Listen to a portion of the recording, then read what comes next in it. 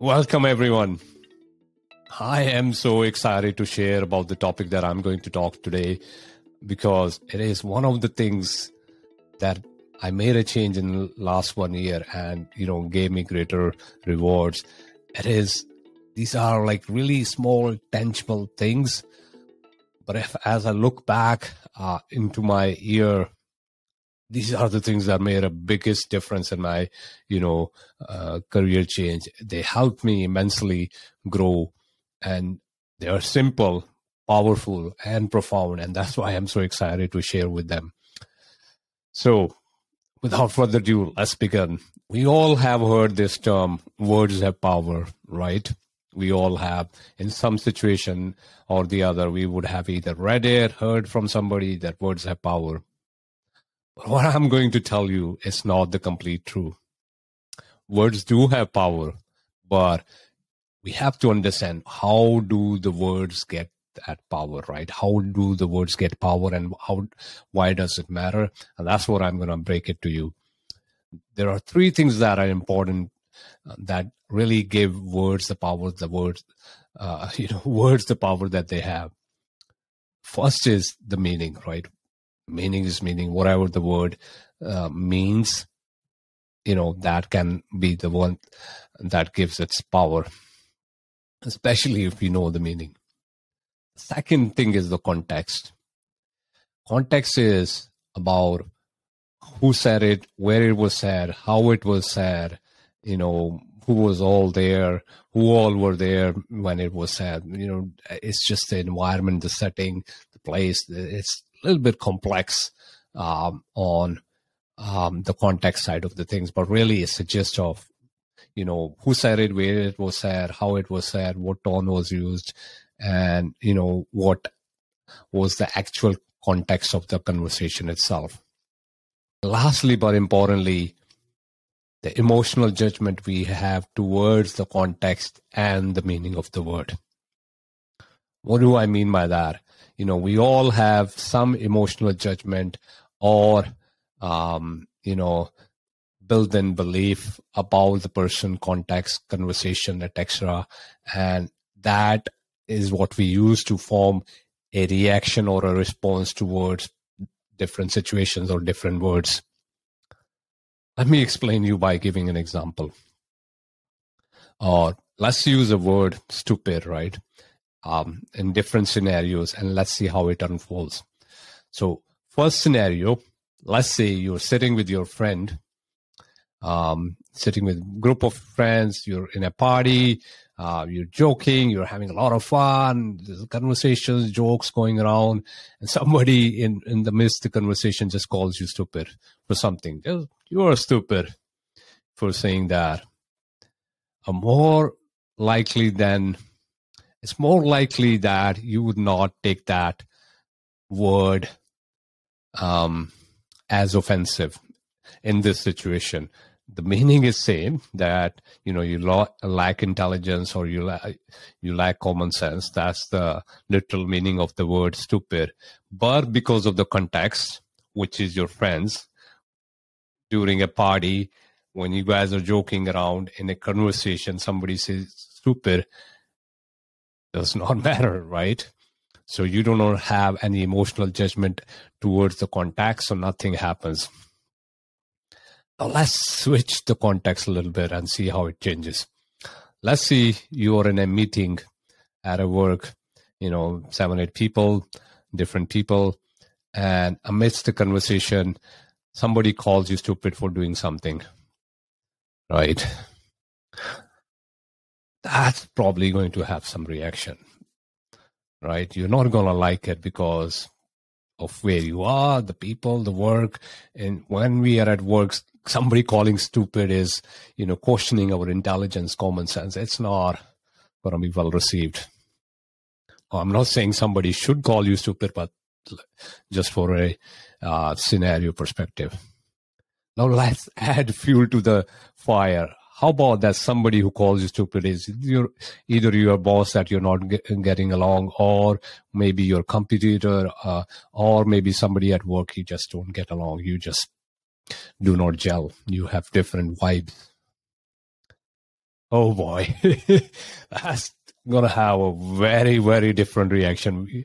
We all can agree on that one, that our emotional judgment on that context on that would rile us up. Or we may not even respond. We just may burst out and say something back to, cover that scenario. So in this scenario, we saw the context and our emotional attachment towards or emotional judgment towards that context, shapes our reaction or response to that word. How about, let's use another scenario. Let's say you are walking down the street and something happens. You don't even know something happens, and somebody says something on the street, and this somebody is a stranger. You don't know what he or she said because you don't understand their language. They are talking in very different language, and if you didn't notice their expression, their face, or more, who are they talking to, you are more likely to keep on walking and doing your thing and to not get bothered because you don't understand the meaning. The word has no meaning to you. The context has no meaning to you. It's a stranger.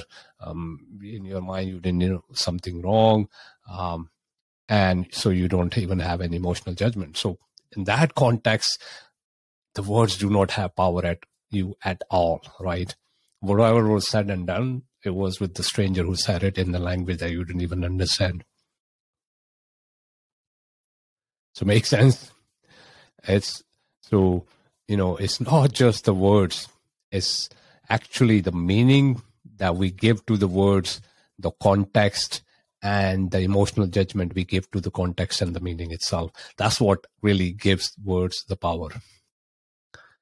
Now, as much as we all would want to control the kind of words people use for us, we want to receive the kind words, we want to receive the appreciation. We cannot control everything, right? We cannot control what people say. We can just be ourselves and let people do whatever they do, right? But the reason I'm making this episode is that words also have more profound power when we are speaking these words to ourselves. We all do, right? I remember that whenever I would miss something or I'll do something wrong, I might end up saying, oh, I always make that mistake, right? Especially when I was doing programming, I would make similar kind of mistakes and I would say, I always make that mistake. And sure enough, my words were creating that reality. My body and mind was like, yeah, your wish is my command. You said you always make mistakes, so you're always going to make mistake. Right? That was becoming my reality. If you don't believe, how about take an inventory, list down the words you use on regular basis. Like we all have some words, especially when we're talking to ourselves. List down some words. List down 10, 20 words that you use on regular basis with yourself when you're talking about yourself, telling about yourself to people, or whatever throughout your day. Notice how you're talking and the words you're using. List down those words and then look at the reality, your real life. Like you will see the synergies between there. Like more than likely, whatever you tell yourself, whether I suck at this, I am always making this mistake, I always forget these things, I always do these things wrong, I cannot do this, whatever those words are, your reality is just going to match up with that. That's, there's an absolute science on that one. Bruce Lee said this a long time ago. It's one of his quotes that do not speak negatively about yourself, even as a joke. Words are energy. They cast spells. That's why they are called spellings. Right? So be very mindful about the words that you're talking to yourself. Never say, I'm stupid, I miss this, I always do it. Never talk to yourself in absolute terms unless it's positive, right? Whenever you make a mistake, instead of saying, I always make a mistake, you can say, I made a mistake this time, right? Or I missed it this time. But when you add an absolute statement to your word, like I always do this, you're just creating your reality. You're telling your universe, your body, your mind, who you are, and sure enough, that's who you are. Right? Think of it. Let's compare ourselves with animal. Let's imagine it's a lion is hiding behind the bushes, and there's a deer is eating grass, maybe 50 feet away. Deer is busy, so focused on the the food, just eating. It does not know the danger, even though it's cautious, but it does not know about the danger yet. And here, the lion is sitting behind the bushes, waiting for the perfect moment where it can leap and get its target. So it just crawls slowly, keeps coming closer, and then in a moment it just leaps, and for some reasons deer realizes in the nick of the moment and escapes, and the lion misses the target.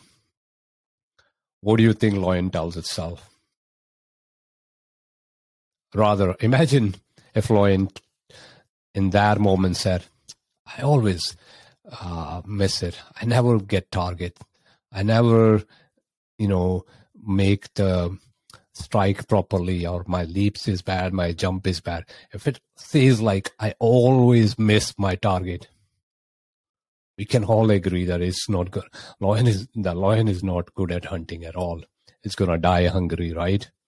Because if lion cannot even tell itself that it's good, how is it going to be good anyway? Now, we don't know whether lion talks like that. More than likely it does not. It does not care. Animals do not have those emotional judgments towards their actions. That's all I think about that. But the lesson from that is stop having emotional judgment and reactions towards words. Start using the words that are, powerful, that create the reality that we want to live in. Right? When we receive a compliment from somebody, instead of saying that I'm not that person, no, you're just being kind. How often we do that. I've done that when somebody says, gives me a nice compliment, even though I know I am that person, just to be humble and not knowing how to fully receive, I would say, you're just being kind. I'm not that. Look what I'm doing in that scenario. I'm just telling universe I'm not that person. So never do that. Never use the words, negative words for talking yourself. Always when somebody gives you a compliment, receive it fully. Just thank them and say, you're kind. Thank you for recognizing. Perceive it fully. Let it come to your world. Let the compliments be the signal from the universe that you are doing whatever you're doing is right. That's where you're heading, right? Receive it fully. Hafiz said it, and this is, I don't know, I think, if I'm not mistaken, Hafiz lived thousands of years ago, and he said, your words become the house you live in. Right? He was one of the mystics thousands of years back, and that's what he said. Your words become the house you live in. And that's going back to this exercise that I asked you to do. Look at the words and look at your reality. The reason your words are becoming your reality because your words are the house you live in. So be really mindful about the words that you use. I'll share one of the words that I used to use a lot, and I changed because one of my mentors told me that, the implications of using that word. So I used to say, I am trying. Like, I'm trying to speak, I'm trying to get more engagement, I'm trying to do this, I'm trying to do that. That was one of the things, my natural response when I was doing something new. But inherently, the trying has a meaning. The trying means you're not giving, you're holding up something, you're just giving just enough to make it work, but you're not committed, right? When my mentor told me, if you say you're trying, that means you're not committed, I really had to think about it. Like, am I committed or am I not committed? So when I have to do something new, somebody offers me or somebody tells me to do something new, instead of saying I'm going to try, I think about, consciously think, am I going to do it? Or am I just fooling them that I'm going to do it? Because if I'm fooling them and I don't have commitment with myself and with them, I'm just going to say I'm trying, because then as a cop out, I can go back and say, I tried, it didn't work. But if I'm committed, I should be saying, I'm going to do it. And then I find a way to make it happen, right? So either I say I do it, or I say I cannot do it, I will not do it, but I'm not going to say I'm going to try, right? So trying is really when you're trying some food, you're tasting, yeah, that is what trying is. When it comes to work, when it comes to action, when it comes to doing, either you're doing it or you're not doing it. There is no middle ground, right? And the middle ground is just a cop out mechanism. So that's one of the words that I changed, because my mentor told me that this is what I'm subconsciously telling my mind about my commitment towards whatever action I was saying I'm trying. All right. I hope this was helpful. Actually, I know if you apply, this will be helpful. I don't hope, I already know. My hope is that you'll try. There I said the famous golden word. My hope is you actually will implement these, activities. You will implement some of the things that I talked about. And what I'm going to do is I'm going to share a list of words as a link in the video, link in the comments, wherever this video is, depending on the platform. You will see there is a link on the list of the words that I have replaced. And you can pick up some of those words and play around with. And do let me know, what did you take away from this episode, whether you learned something new, whether it was boring, whatever it was. Give me what was your takeaway from the episode and what would you like to hear more. Thank you so much. See you next time around. All right. I hope you enjoyed the show as much as I did and got some valuable nuggets out of it. If you liked it, there are other shows you can watch. They're exactly what you need. And I ask you to like, comment, subscribe. Let me know what you thought of the show. Really, I want to hear from you firsthand, what you felt, what you liked, what you didn't like. So thank you and see you around.